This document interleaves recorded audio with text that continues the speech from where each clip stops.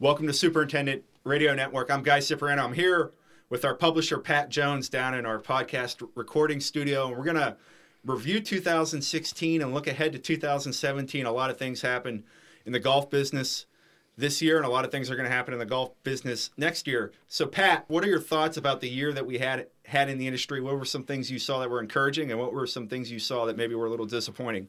Well, first off, I just want to comment on the fact that we're literally in an old bank vault. it's in our building, and it's really kind of cool. And I'm glad we're doing this, but I do think we've kind of crossed the ESPN threshold now, where we're interviewing each other. And this is something I've seen on ESPN over the years, and I always kind of make fun of. But I guess now we're doing it, so now it's okay. So back to your question. I see everybody getting smarter. You know, I still see I see nice growth among in the smartness category of clubs. We saw a ton of people building practice facilities to help players and members get more value out of the club or the golf experience. We saw tons and tons of courses fixing stuff that had nothing to do with distance, bunker renovations, better grasses, trying to get the native areas right. Instead of just chasing distance on balls and clubs. And I think that's good. It's kind of a reflection of let's make the most of the game and the business we have. I mean, the fact is, and this is true at every level in golf, it's true for clubs that are trying to sell memberships. It's true for daily fees that are trying to sell rounds. It's true for suppliers that are trying to sell chemicals or seed or fertilizer. The pie isn't getting any bigger for any of us. It's true for us. It's true for us in the media. So the pie isn't getting bigger. So the question is how do you get better so you can get a bigger share of a gradually shrinking pie? So I'm heartened by what I saw in the market this year with facilities doing the right thing and getting smarter overall. Did you see anything out in your travels or when you were looking at some of the industry research that made you think that wasn't right? I thought the business and the industry would be doing better in that regard. Yeah, you still see, I think, too much focus on the rules, and the thing that obviously jumps to mind was the U.S. Open, and the ruling that basically dogged Johnson throughout his round and really kind of spoiled an otherwise fantastic U.S. Open. And kudos to Oakmont for just being the greatest site ever. And that golf course, said it before, I'll say it again, it's as good as I've ever seen a golf course look. And I've been looking at major championship sites for 30 years. But by choosing to focus on the micro and this did it or did it not move, and can we see HDTV, it sends a message to everybody sitting at home that golf is all about these rules that I'll never understand, and I have to be a great player, and it's all about the scorecard and the rules, and it's not. Golf is about fun. Golf is about fitness. Golf is about spending time with family and friends, and that's what we wrote a column this year basically talking about the fact that only 2.5% of golfers in America have single-digit handicaps, yet we seem to do everything focused on that 2.5%. And I think it's time that we continue to focus some attention on the other 97.5%. So that was the thing that was probably most disappointing, is we're still a little bit stuck in that rut. And then I think golf continues to need to do a better job of telling its story to regulators so we don't get caught up in attempts to regulate water or chemicals or fertilizer when we shouldn't be, because we're doing a better job than other guys. So that just calls for continued vigilance. I would say one of the things that sticks out to me, Pat, is when you talk about that other 97% are females. Yes. Syngenta in the United Kingdom just came out with a study saying that women have the potential to pump $35 billion into the golf industry. I mean, it's amazing how untapped that is. You're starting to see maybe some focuses on attracting females to the game and retaining them, but it seems to be this giant market that just hasn't been figured out yet. Yeah, we're dumb, pretty dumb about that. And, every other retailer in the world has figured out the buying power of women. If you listen to Henry Delosier.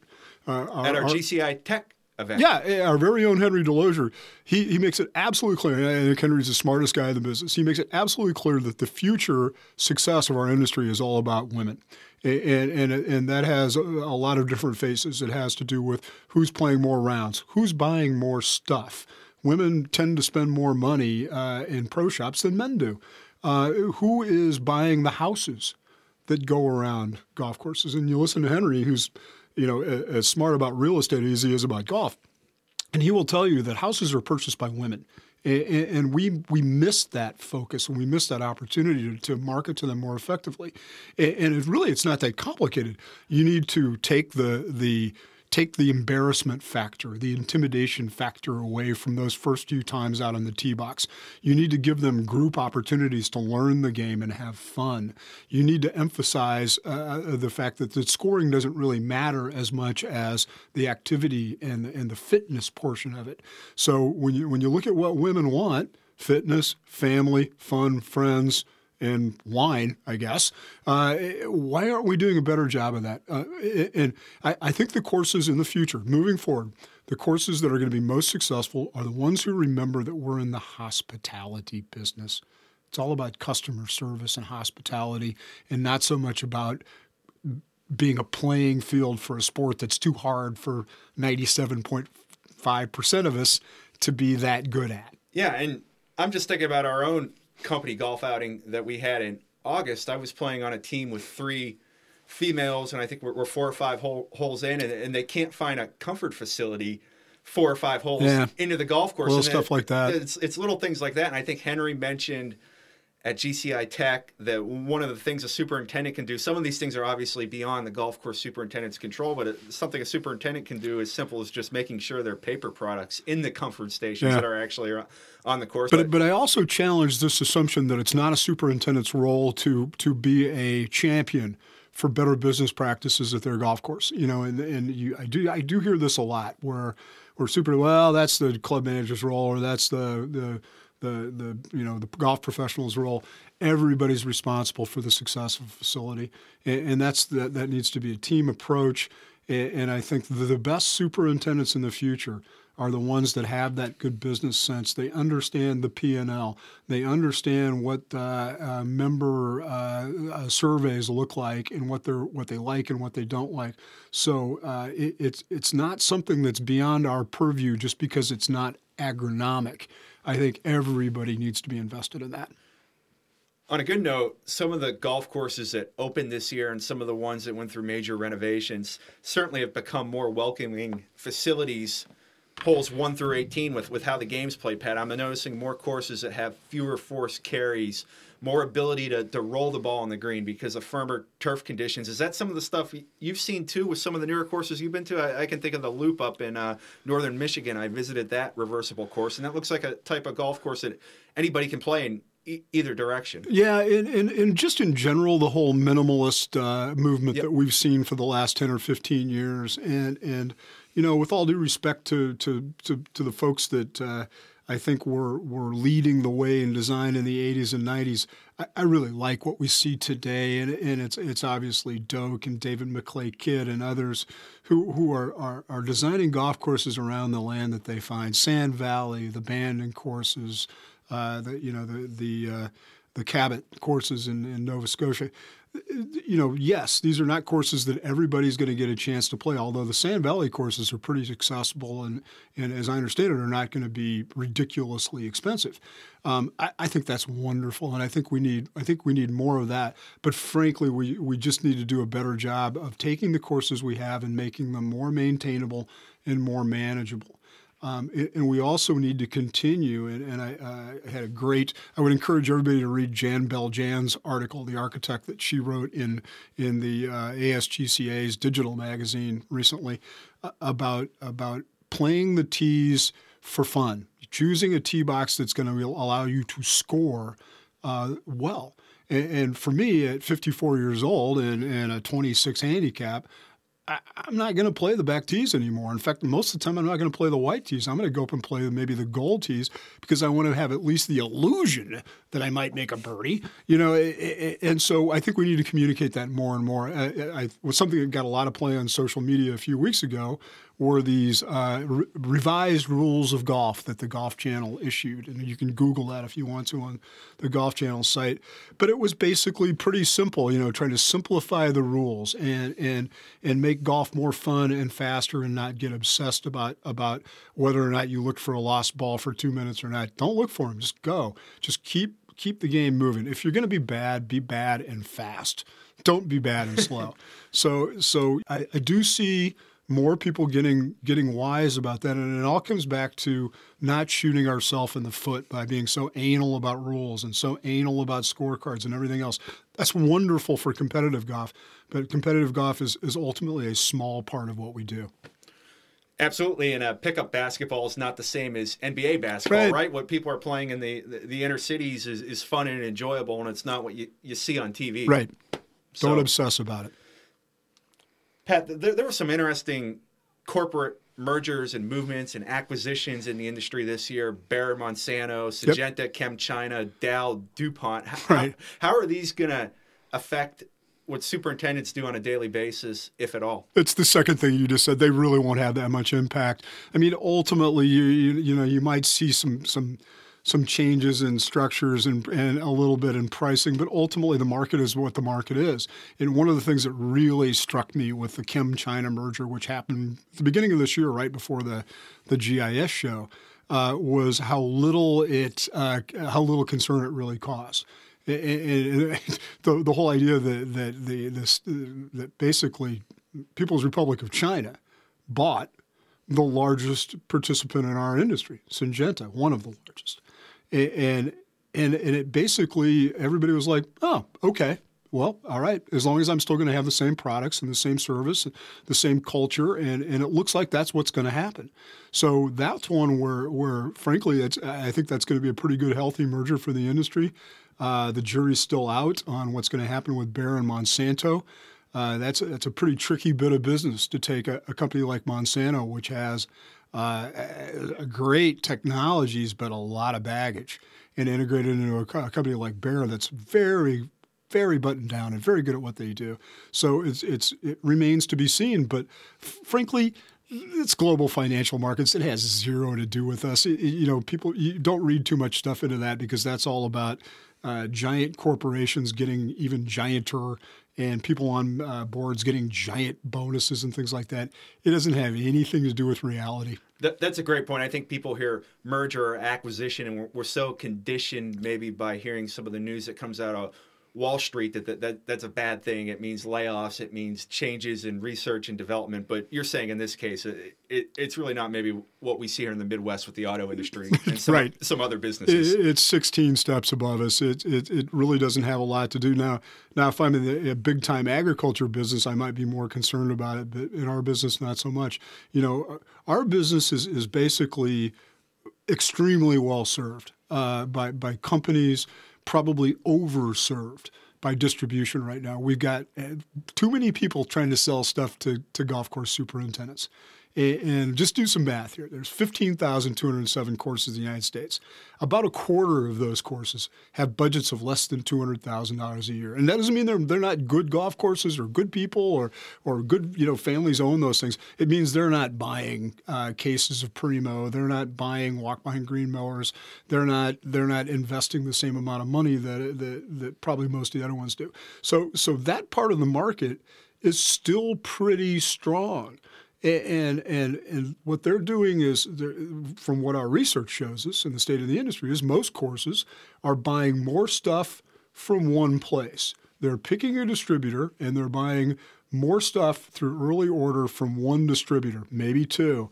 And so you're seeing some consolidation of buying too, which is smart. It's smart to be able to tell your owner, hey, we save some money by doing this. You get some advantages.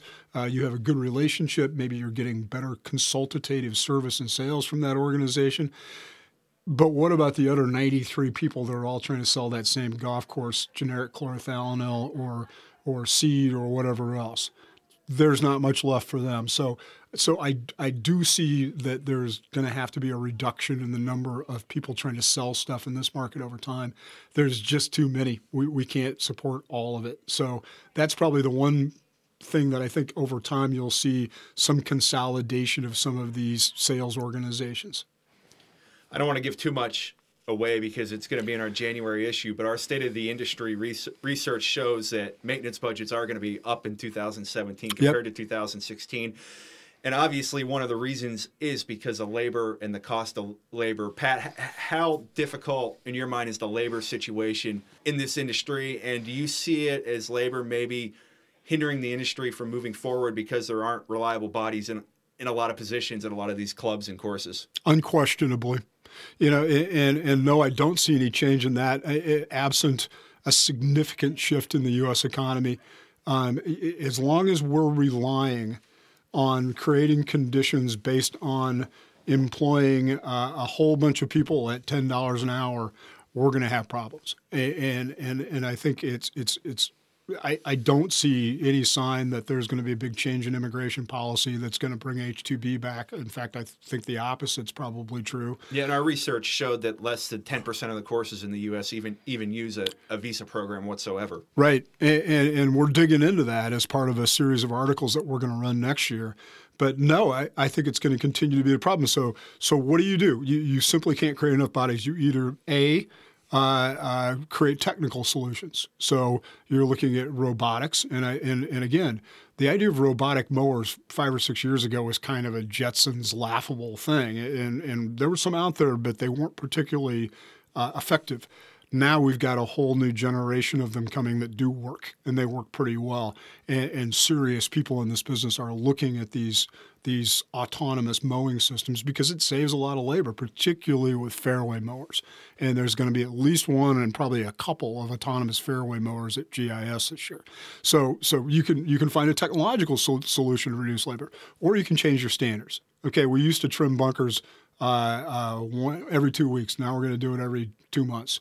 You've got to reduce hand labor, and you've got to change expectations, and that's where superintendents have to be as good at communications as they are at agronomy. So you've got to be able to equate for your ownership, for your board, and say, okay, look, we can have bunkers. We can trim bunkers every 2 weeks, but this is what it costs, and this is what we would have to forego on the rest of the course just to have them look like that. Now, would you be okay with this? So you've got to kind of sell them and negotiate with them about what their expectations and what the conditioning standards are for the course in order to be successful. Because quite honestly, it's going to be beyond budgetary capabilities for most people to be able to afford to do a lot of this stuff.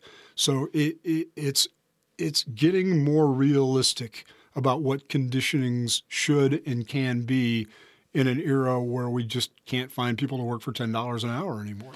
And to me, I think one of the issues is that working in the golf industry isn't celebrated. I think most people will tell you it's a tough business.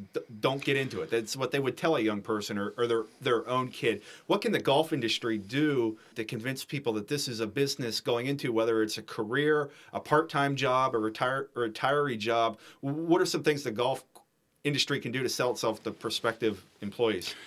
Number one, big PR campaigns don't work. And I really don't see that as a, hey, you should come work in the golf business and have it in GCSA and a bunch of companies throw a bunch of money at that.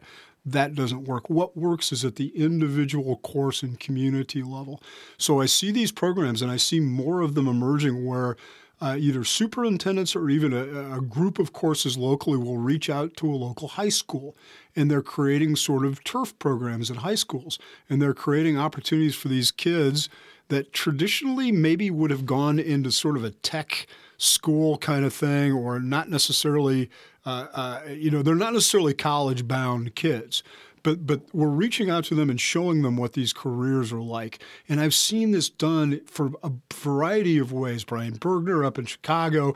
Kevin Smith had a really good program going down in the Carolinas before he moved to Tokyo. And you see these all over the country. Steve Cook's doing one now, Oakland Hills. Right, exactly. So look to those kinds of programs where you can basically create your own supply of workers. And I think that's the solution is not going out and selling the golf industry. It's going out and selling Shady Acres Golf Club is a great place to work. And there's a career here for you, and we're going to train you how to do it. And I think that's a wonderful solution for the shortfall of second assistants and mechanics and some of the technical positions that we're going to have. Because I think keeping the crew you have, recruiting, training, and keeping a good crew is going to be the number one key to success in the future. So in other words, the short version of this is create your own supply of workers through these high school programs or through other ways that you're recruiting people, and you're going to find some percentage of those kids that see the magic and they see the passion and they get it. Not all of them will. There's going to be a chunk of them that say, I don't like this getting up at 4 o'clock in the morning thing. I don't like working in the hot. I don't like working in the cold, blah, blah, blah. You're just going to have to deal with that. But about every third person, fourth person, you're going to find that one that goes, wow, I could see myself doing this forever. Assistant superintendents, you just mentioned it. Huge story this year in a lot of ways, Pat, with what was going on with those positions. The Department of Labor was going to create maybe a positive situation for some assistant superintendents with the overtime rule that would have bumped exempt workers up over $47,000 a year. That got a 12th hour injunction down in Texas, and nobody knows what's going to happen with that with the new administration coming in. What can you say about assistant superintendents and their pay and what they're going through to get the jobs that they came out of college expecting they would get? It's not an easy situation for a lot of them right now. Do you see any optimism for them, and what are some of the things the industry can do to help this very valuable group of employees? Right. I was fascinated by the response and I think we broke the news, or were one of the folks who broke the news that this injunction had been issued against this Department of Labor rule. And it's effectively dead. I think we all agree that it's effectively dead at this point. But it was interesting how many superintendents were disappointed because they felt like this was a something they could use. It was concrete leverage that they could use to go to their owner or their general manager, whomever, and get a raise for somebody they know deserves a raise. So, clearly there's awareness out there that we're not paying these young people enough to make a career out of this. The days of this apprenticeship thing that go back to, 100 years ago are over. We have to treat these people like professionals. We can't just treat this as a training position. I just don't see that working forever, except at maybe the best of clubs, the top 500 clubs. But for the most part, you're going to have to train and equip and pay these people properly.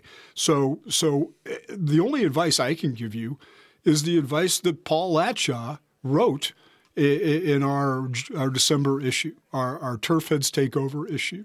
And Paul was kind enough to write my back page column among 20 other just legendary great superintendents who contributed to that issue. And he said flatly that it's the superintendent's job to get assistant superintendents paid what they deserve. And I couldn't agree more. You have to make that case. You can't be afraid to go in and ask. Even if you're kind of intimidated by asking for a raise for yourself, you should not be intimidated by doing the right thing for your program, which is to make sure that you have continuity and that you have a great assistant superintendent. Because without a great assistant superintendent, you're stuck doing all that stuff and you'll never be able to advance your course. So it's pretty clear that, it's not easy, but sometimes you just got to grow a set and go in there and make a case and demand it. It's easier to do if you're Paul Latshaw, but I think all of us are capable of doing that when the time demands it. I also think we have to get rid of this stigma that everything has to be on a timetable, right? You graduate college, you're 22, 23, 24 years old. It's almost like there's this stigma in the golf industry that you have to become a head superintendent by a certain age, whether it's 30 or 31 or 32. And there are a lot of really good assistant superintendent jobs out there that are better than actually being a superintendent. It's the old. I relate a lot of things to football. Would you rather be an assistant on Nick Saban's staff where you're getting paid well, you're learning from a legend, you're in a pretty stable place, there's going to be turnover, or would you rather be the head coach at my alma mater, Indiana, or Purdue? And I think the industry needs to celebrate some of these assistant superintendents that have been around for a long time and have worked for great bosses at great clubs, and some of them do really well. There's nothing wrong, I guess, with staying the course sometimes, is there, Pat? No, but you have to be able to afford to do it. And that's the problem is you got a lot of young people that just can't afford. It's not like they're 23 anymore. A lot of these folks are 26, 27, 28, 30 years old. They've got kids. They've got bills. And you just can't survive on $37,000 a year and working 70 hours a week during the season. So something has to change. We have to look at that differently. I was heartened to hear that a few people that had prepared for giving their employees raises or increased budgets accordingly are sticking with that.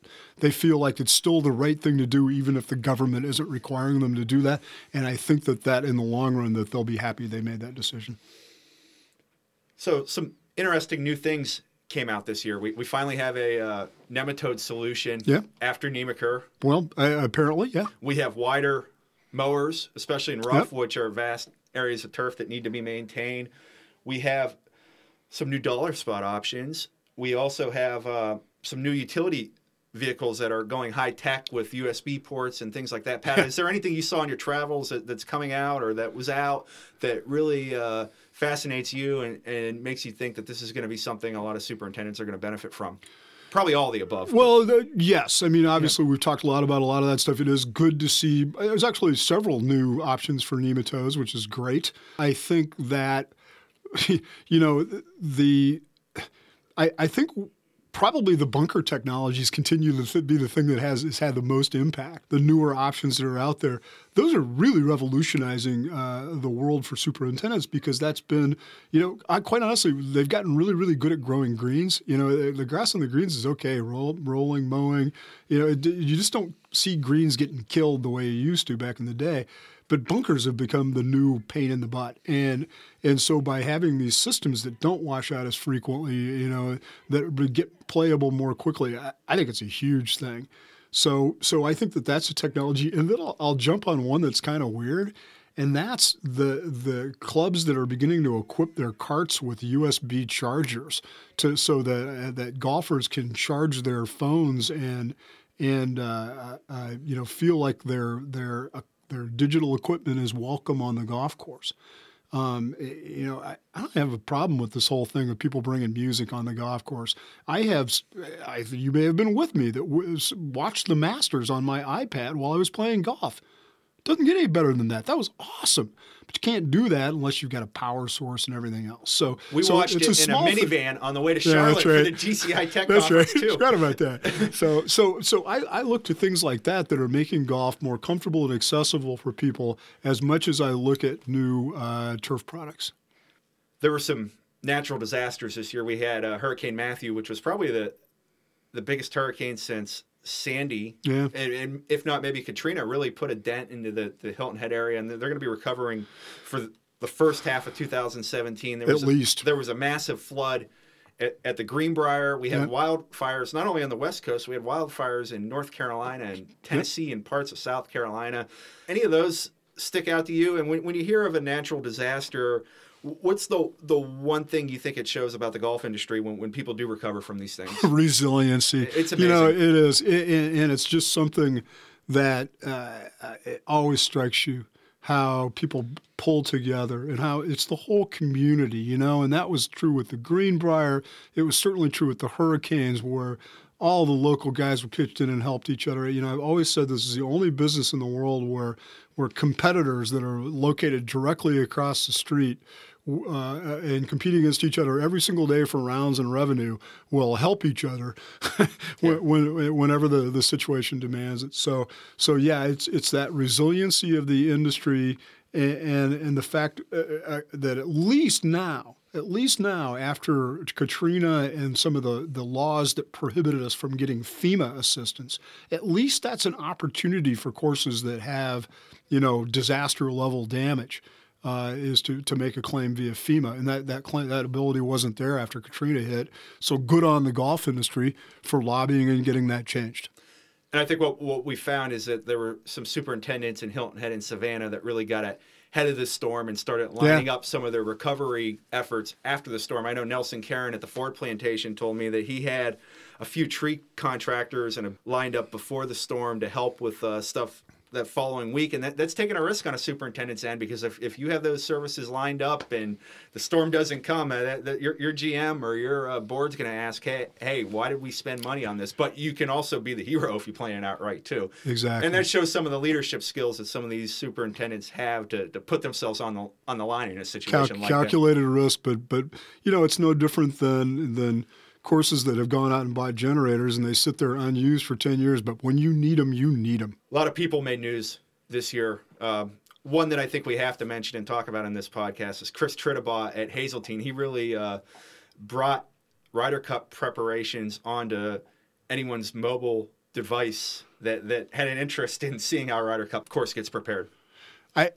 I think he did more than that. I think he changed the way I think he changed the perception about what superintendents are during a major event. It's not a major championship, I guess, in the technical sense, but I would consider it to be a major event.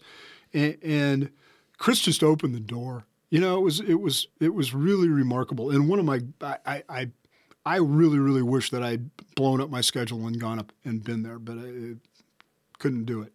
But he opened the door to the world and said, here's what we do. Here's how we do it. There was no magic or mystery or secrets. Right off the bat, he had a tweet with a picture of all of his cutting heights. Okay, great. No secrets here. Green speeds, et cetera. Although I think early on he told everybody that they were Ryder Cup speed, and that was nice and became a hashtag. But, he answered every question patiently and diligently. He showcased the volunteers having a good time. He made it really clear that this wasn't brain surgery here, that they were there to have fun and that everybody knew what their jobs were. So it wasn't quite as militaristic or organized to a fare thee well, I think, as some others. So it really, I think sets a great tone for the future. That to welcome people inside this process and to demystify it a little bit. And probably the only other thing that we need to do in the future is to tell everybody how much it costs, because this has always been the issue when you have every year in April with the Masters and these expectations of golfers that are created by these facilities that are quite literally spending $5 or $7 million more than they would on a golf course operation and all the infrastructure and everything that comes with that. And communicate to golfers that you can't afford this. Don't even think about it. Enjoy it for what it is, which is this sort of fantasy land that's created by spending a lot of money with a lot of people. But no, I think Chris deserves all the credit in the world. I already considered him to be a legend of social media, and now we're stuck with the question of how exactly do we honor Chris at the social media awards this year in Orlando, because he kind of took it to a new level. So I guess look for something creative from us this year at the tweet up. And another neat thing he did at the Ryder Cup too, it wasn't just him sending out images and videos and answering questions. Yeah. He really let his volunteers do that too. And some of the volunteers on these major championship staffs are superintendents, and they want to take pictures and show their perspective on whatever hole they're working on or whatever task they have. And you can't say that is the culture at all the major championships right now, unfortunately. Hopefully it becomes a norm, what we saw at Hazeltine, not an anomaly. Yeah, I hope so too. And it really is, it was just great. And I just can't get over, the pictures of him walking around in his red, white, and blue American flag Chuck Taylor Converse All-Stars. And it couldn't be more different.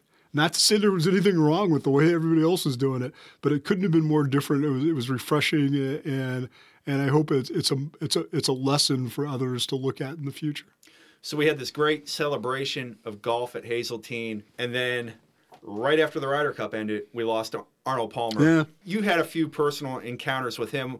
What impact did Arnold have on golf course superintendents? What impact did he have on the business in your mind? Well, he taught me that you can be nice to anybody, that kindness is not beyond anybody, because that's what Arnold Palmer was. And the stories that came out, my experiences with him, he was kind, and he went out of his way to help people.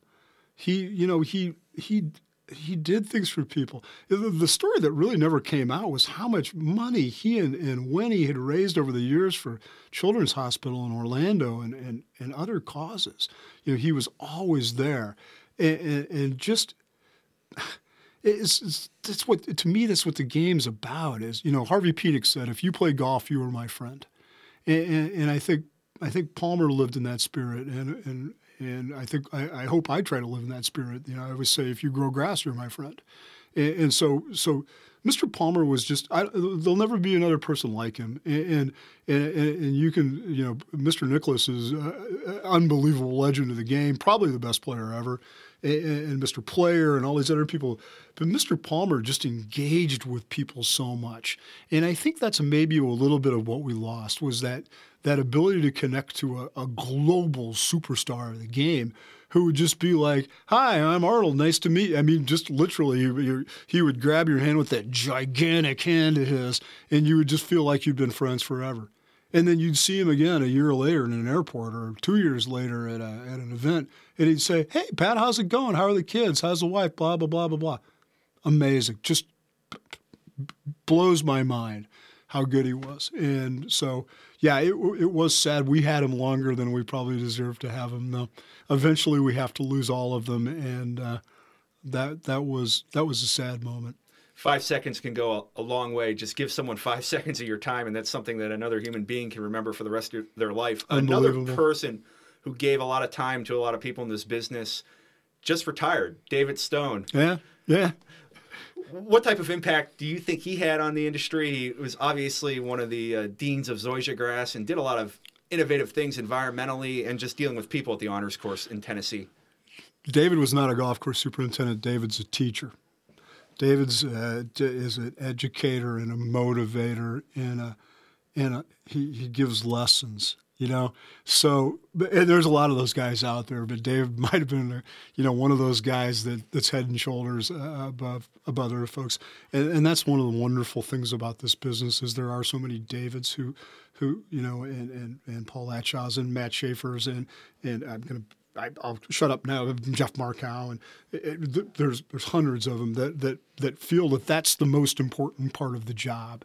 Is to share and to train and to inspire and to motivate. So I think it's great. I think it's great that David's going to retire. I think it's great that he's going to continue to be a member there. And as he puts it, to the new guy who's not a new guy, but to the new guy is, I think I can help you more as a member than I ever could as a superintendent. And I thought that was a great comment that he made. Maybe he'll become Green Committee chairman. We could only be so lucky. GCI also had a big year, Pat. We did? We just had a awesome December issue where we did something that nobody's ever done before in this industry, and we also hosted our first event. Tell our listeners, followers, and readers about some of the cool things we did this year and some of the things they should expect moving into 2017? Well, number one, I give all the credit in the world to Mike Zawacki and Guy Cipriano for just making us look so good, because I get all the credit and they do all the work.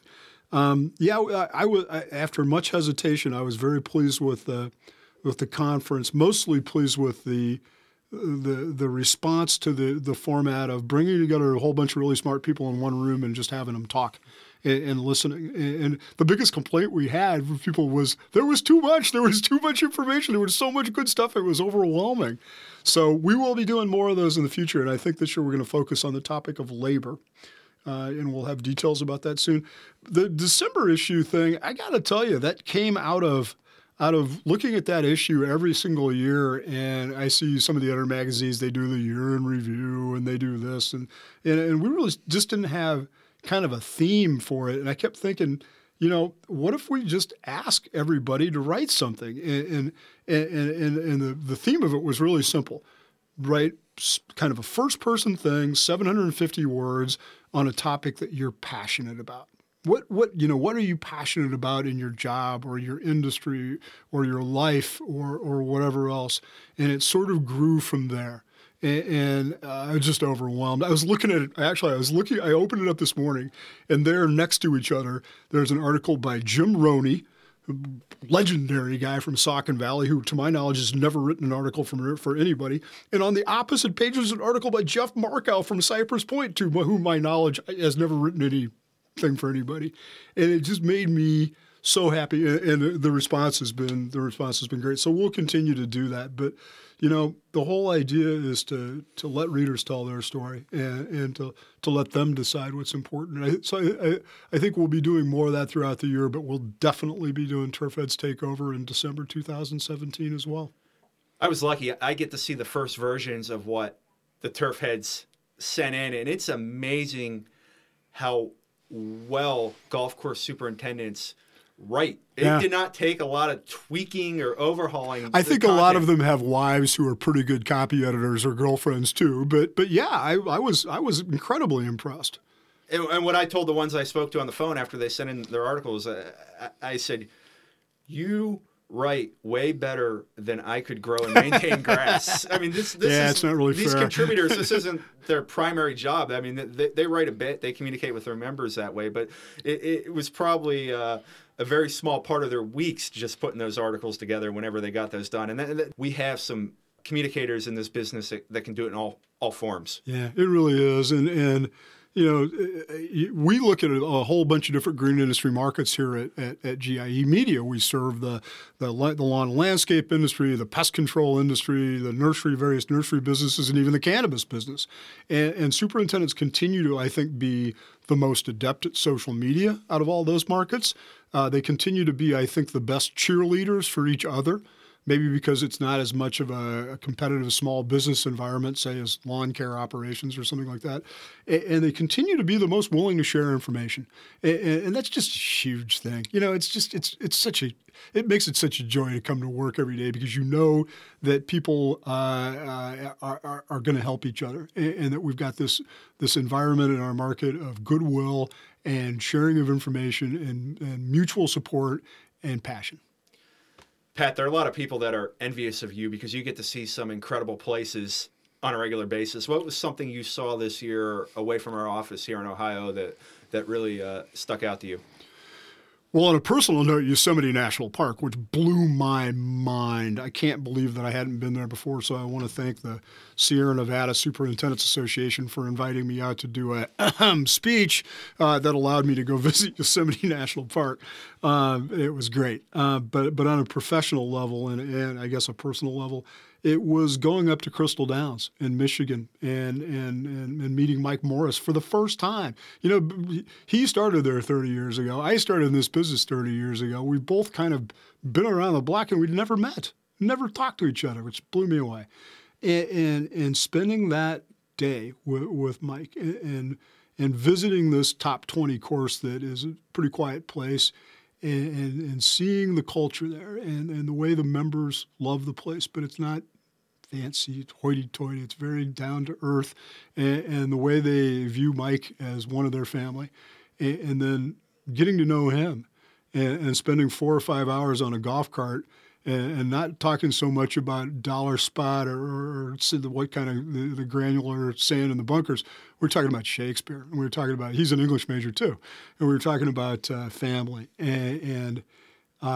So anytime you get a chance to make a new friend is a special time. But when you get to do it at a place that fantastic and with the culture and the atmosphere there, it just doesn't get any better. So that was a big moment. But I had a great year.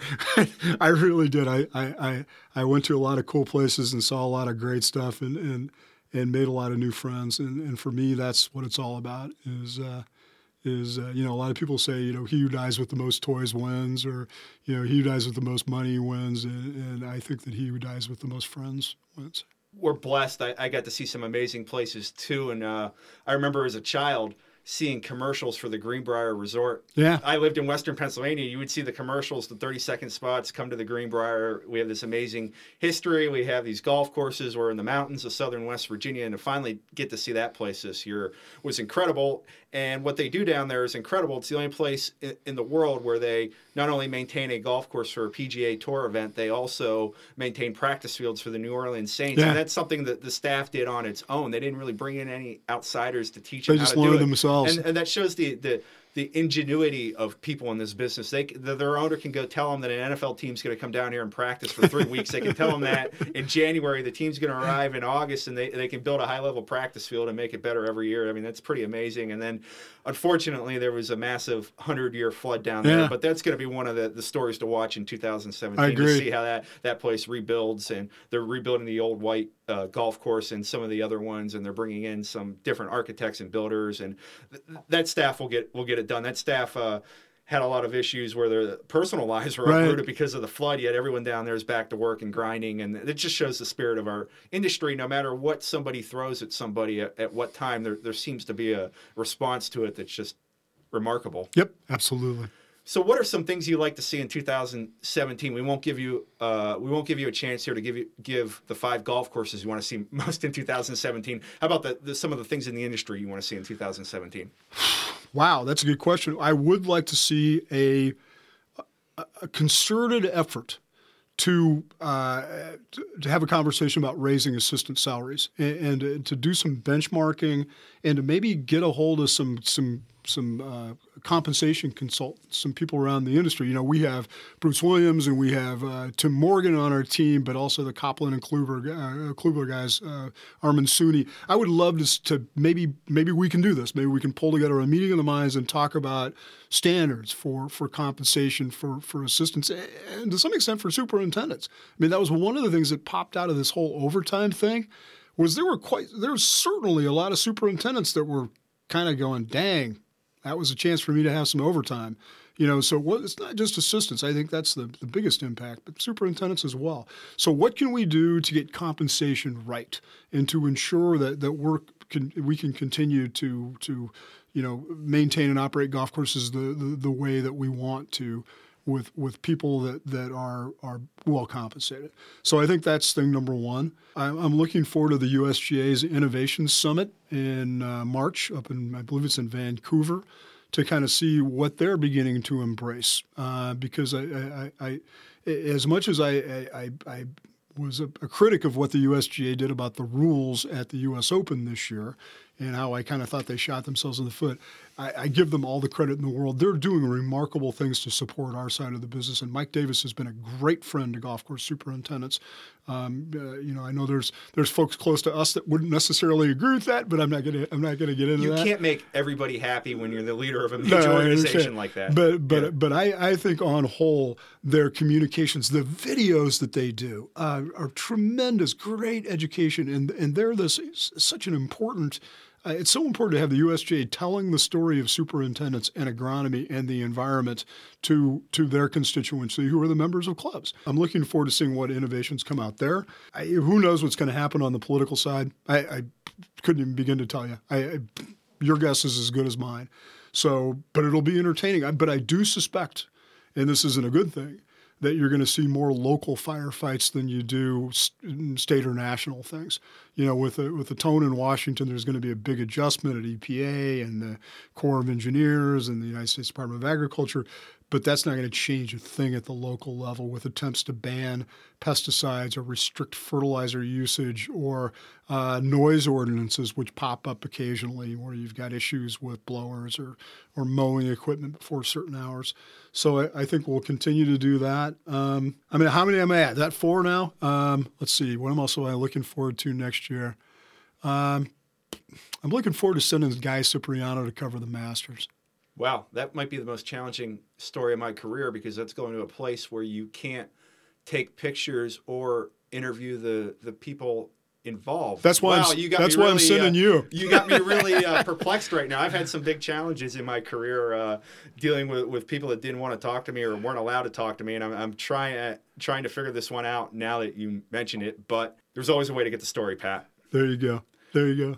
Well, somehow we made it through this entire podcast without mentioning the new president by name and the guy who just returned to competitive golf. So a lot of credit on that one. It should be an exciting 2017. It was a good, positive, encouraging 2016 in a lot of ways. And Pat, thanks for coming down to the vault here on the lower level of our offices, and maybe we'll do a few more of these next year. I'm going to move my office down here. I love it. I think it's awesome, and kudos to you for doing these, guys. These are really, really good, and I hope people out there will let us know what they want to hear about and who they want to hear in interviews, because this is really cool. And I hope you all have a great holiday, and I hope you all have a great season. And I hope we see some of you in Orlando for the big golf show. But for those of you who won't be there, have an awesome season, and make sure to email us or call us if you have any great ideas. And don't forget, get your ideas together for Turfhead's Takeover in December 2017.